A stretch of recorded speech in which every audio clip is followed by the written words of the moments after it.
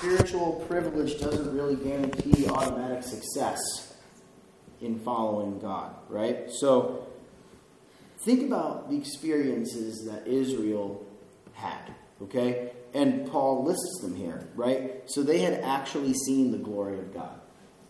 Have you ever seen a glory cloud? Like the presence of God in awesomeness in the cloud or anything like that? Well, the Israelites had, right? They saw the glory of God. They were led by the cloud by day, the pillar of fire by night. The Red Sea parted right before their eyes. You probably all have visions in your head right now of some movie you've seen of that, with Moses standing there and the sea going like this, or whatever the case may be. But they saw this. They had manna and food that was provided for them in supernatural ways. They drank the water from the rock.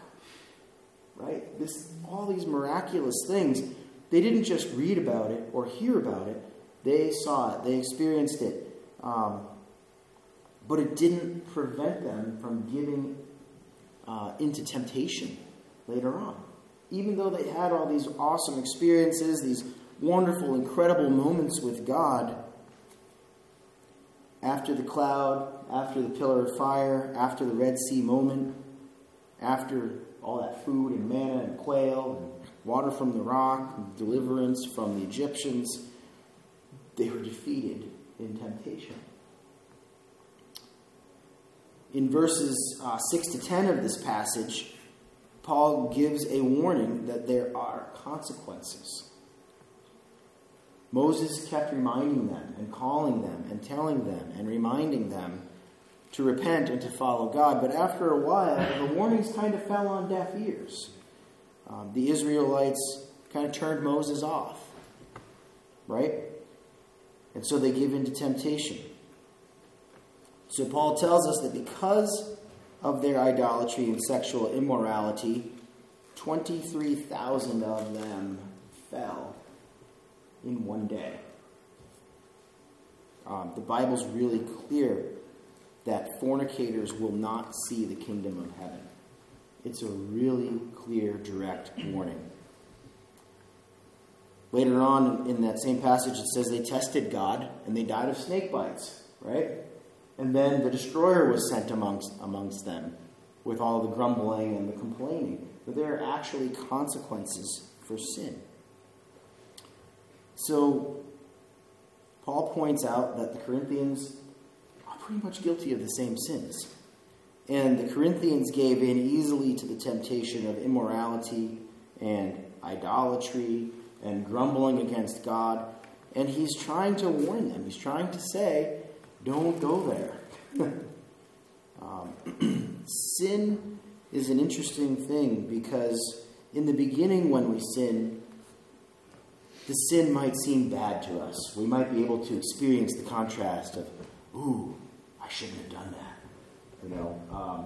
We might experience that conviction of the Holy Spirit in our lives, in our hearts, saying, danger, Will Robinson, don't go near that. Don't do that again. But we keep going back and back and back. And one of the consequences of sin is that we get handed over to it. God finally says, okay, fine. You want that more than me? Have at it. And then we become desensitized to it, and it becomes something that doesn't seem so bad anymore. And then it becomes increasingly normalized in our life and in our behavior and in our interactions with others. And then we start comparing that sin to other people's sin, and it diminishes in our minds because we're really good at justifying what we want to do instead of what God tells us we need to do. So all these sins, all these temptations, they were common to the Israelites, they were common to the Corinthians, and they are common to us. Hebrews 4:15 says this, though, for we do not have a great high priest who is unable to sympathize with our weakness, but we have one who has been tempted in every way, just as we are, yet was without sin. Jesus is the only one who was tempted and did not give in. Okay? We have all been seized by temptation of one form or another at one time or another. Many of us are probably battling temptation on a daily basis. And we know what that feels like when we are seized by that feeling of temptation.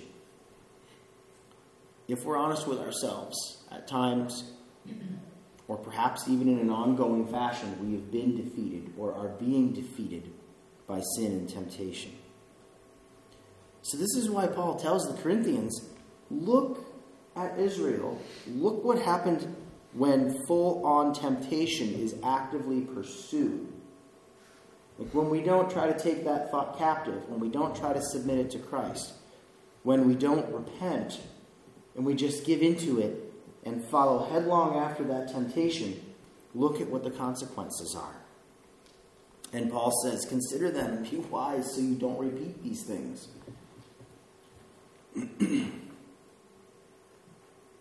Some of the most common times that Satan comes to us is right after a mountaintop experience, right after we experience a breakthrough in our lives. You know, let's say there's a temptation you've been dealing with and you're finally at a place where you repent and you turn to the Lord and you say, I don't want that in my life anymore. Very soon after that, the evil one is going to come and try to tempt and try to lead you and lure you back into that. That's his M.O. Look at Jesus. I know we looked at the scripture a couple of weeks ago. Jesus was baptized. He's affirmed in his identity by his Father. The Holy Spirit descends like a dove. This is my beloved Son, in whom I am well pleased. We hear the voice from heaven, and then immediately he's in the desert being tempted by Satan at his very point of need. It's not any different for us. Have you ever experienced that mountaintop, gone to that Christian camp or that retreat or that weekend away with the Lord, and then you come back into the normal patterns and the ruts and the habits of your life and all those things that you said, I'm not going to do that anymore. All of a sudden, you're right back into it again. You know, some of it's the environment around us. Some of it's the people that we choose to keep around us. Does our Friday and Saturday night self match our Sunday morning self? Someone once said. Finger points at me too.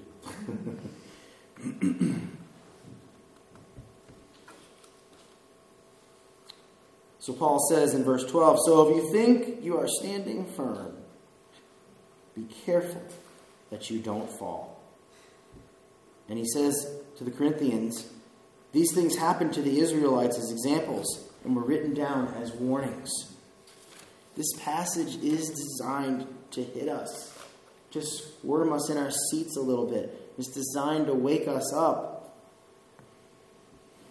Oftentimes in the church in North America today, we try to water down God's judgment on our sin and just focus on the stuff that we like love and mercy and grace. Love and mercy and grace are all real, but so is judgment, and we are all going to stand before God one day. And Paul is trying to clearly communicate the gravity of this to the Corinthians, that there's consequences for sin. The word for temptation that's used here in the passage comes from the Greek, which means persuaded or deceived. So it's not something that comes full on in our faces, right? Temptation kind of sneaks in from the side, comes in the back door. It might even come as something that we especially enjoy, or it might even come in as something that initially looks good on the surface, right? You ever try to catch a fish with a bare hook? Sometimes it works on St. Albans Bay on white perch, but I don't know why. But that's the only place I've ever had it work. There's usually something concealing the hook. There's some bait. There's something going on there that makes it look good. So I want to ask us today, what warnings have we been turning off?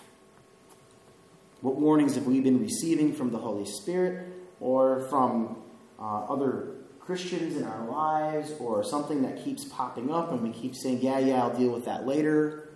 I'm not strong enough to deal with that right now, or I still love this sin too much to give it up to the Lord. What warnings have we been shutting off? We need to check our hearts. We've got to look within. We have to name those temptations that we are continually giving ourselves to.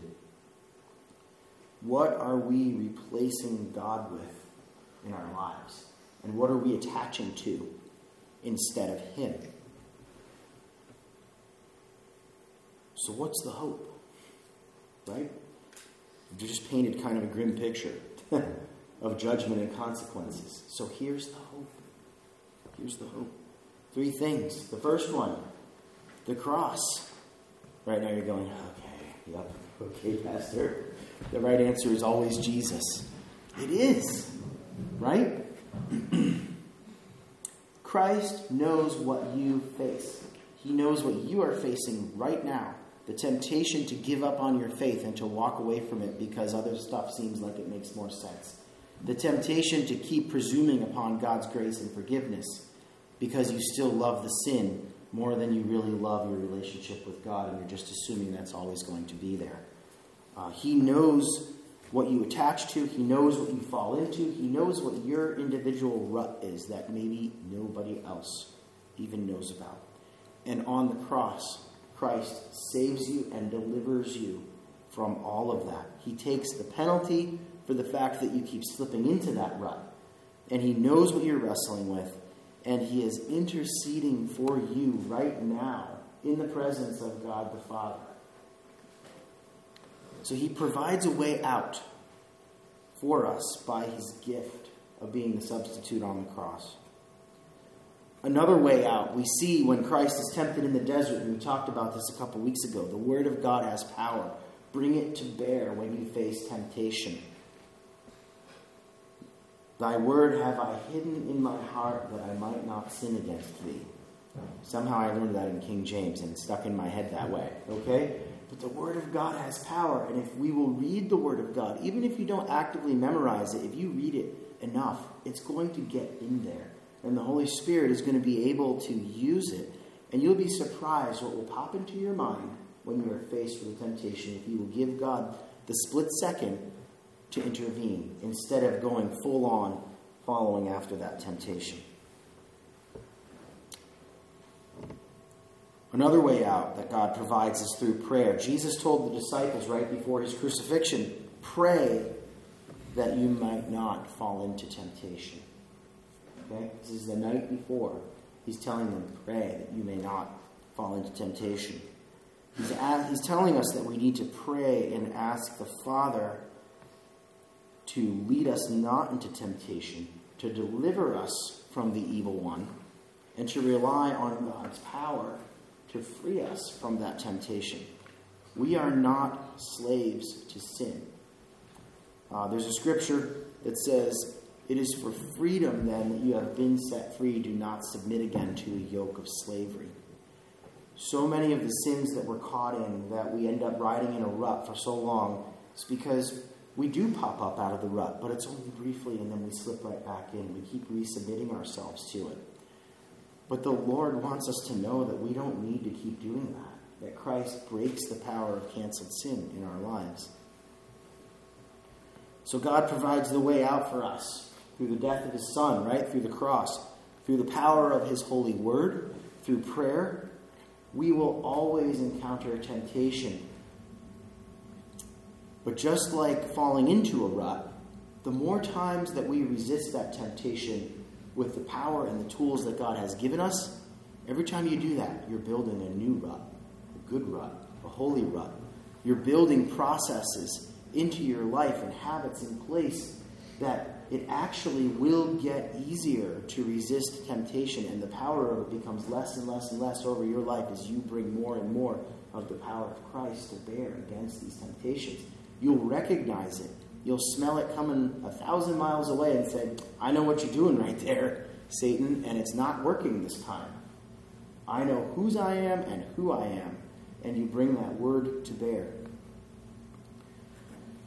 So, what's being used for temptation in your life? And how can God redeem it for good and free you from that temptation? As I was thinking about this, some of the really obvious ones are media and technology. Okay? We have everything at our fingertips just like that now. One of the big ones is pornography. The stats are something like 40% of professing evangelical Christian guys in attending churches are involved in some level of using pornography on a regular basis. Like, that's one of these sort of secret hidden sins in the church that no one wants to talk about, but it's there. And it's a terrible rut, and it's really hard to get out of. And so, how can you use your technology for good rather than for evil? There's an addiction to spending money online. A lot of people do that. They get a real rise and a real joy out of spending a lot of money online and that sort of thing, and then it ends up harming their family and gets their priorities out of alignment. There's also habits of spending so much time on our phones or on our devices that our family suffers. Have you ever been at a family gathering from people that haven't seen each other, and everybody's sitting around in the living room maybe opening Christmas presents, and half the people are staring at their phones? Guilty. I do it too, okay? But we're losing so much time, and we're anesthetizing our brains, and we should allow our minds to be renewed by the Holy Spirit and have holy relationships with one another. What kind of ruts are we in with these things? Some other ruts that we fall into involve pride, position, and power. These can be really subtle because on the surface they look really good. Like success and what it looks like to the world in the United States is really important to us, and how we look to others is really important to us. We might love the power of our position at work, or we're too settled into our position at a committee on church and don't want to give it up. Temptation to think that if we're not doing it, it's not going to happen. And if we don't do this, God must not be in control. God is still in control. He will still work his purposes out, whether it's at church or in our secular jobs or whatever the case may be. And sometimes we get into thinking we're the only ones and we have to ride in and fix it all. God is the one who fixes, right? God wants us to realize that whether it's our job or our committee position or whatever the case may be, that we are holding that as a steward, and that everything that we have comes from God, and we serve at the pleasure of the Lord. So may we not let those things become temptations in our lives that take a higher place in our lives than our pursuit of God. We all have stuff. Maybe some other things are popping into your minds right now. Those are just some of the ones that I thought of. But I just want to close with this advice and godly admonition that Paul gives Timothy, his mentee in the faith. And it comes from 1 Timothy. Let's see if I can read it in here. 1 Timothy chapter 6. And he lists off a whole bunch of things that are wrong, that we shouldn't be engaging in. And we've just talked about some of those. And now Paul says this in verse 11. But as for you, O man of God, flee these things. Pursue righteousness, godliness, faith, love, steadfastness, gentleness. Fight the good fight of the faith. Take hold of the eternal life to which you were called and about which you made the good confession in the presence of many witnesses. So we're talking about replacing ruts. What ruts are we getting rid of? What new habits are we looking to form with the help and the power of the Holy Spirit in our lives? So I want to invite us to pray together. Lord, we submit all that we are and all that we have to you. Forgive us, Lord, for allowing our pride, our ambition, our well-meaning thoughts and attitudes to get ahead of us and to get ahead of you on the throne of our lives. Lord, for those more obvious, dark, and secret sins and ruts that we have, we lay those before you now, God. We lay them at the foot of your cross. The weight of carrying them around is awful. And if we're honest with ourselves, we're sick and tired of slipping back into those same ruts again and again and again. So, Lord, we ask that you would lift us out of that muck. We know we can't do it on our own. We submit our will to you, and we admit that there's no way in our own strength this will be conquered. Lord Christ, we take now your yoke upon ourselves, that joined with you, Jesus, we would be able to have victory over these things in our lives. Help us to no longer return to these things. Help us to no longer submit ourselves to the yoke of slavery that they are. And may our lives be a testimony and a testament to your power to break sin, to destroy addiction, to set us free, that we might live a victorious life in Jesus Christ. And it's in his name that we pray. Amen. Let's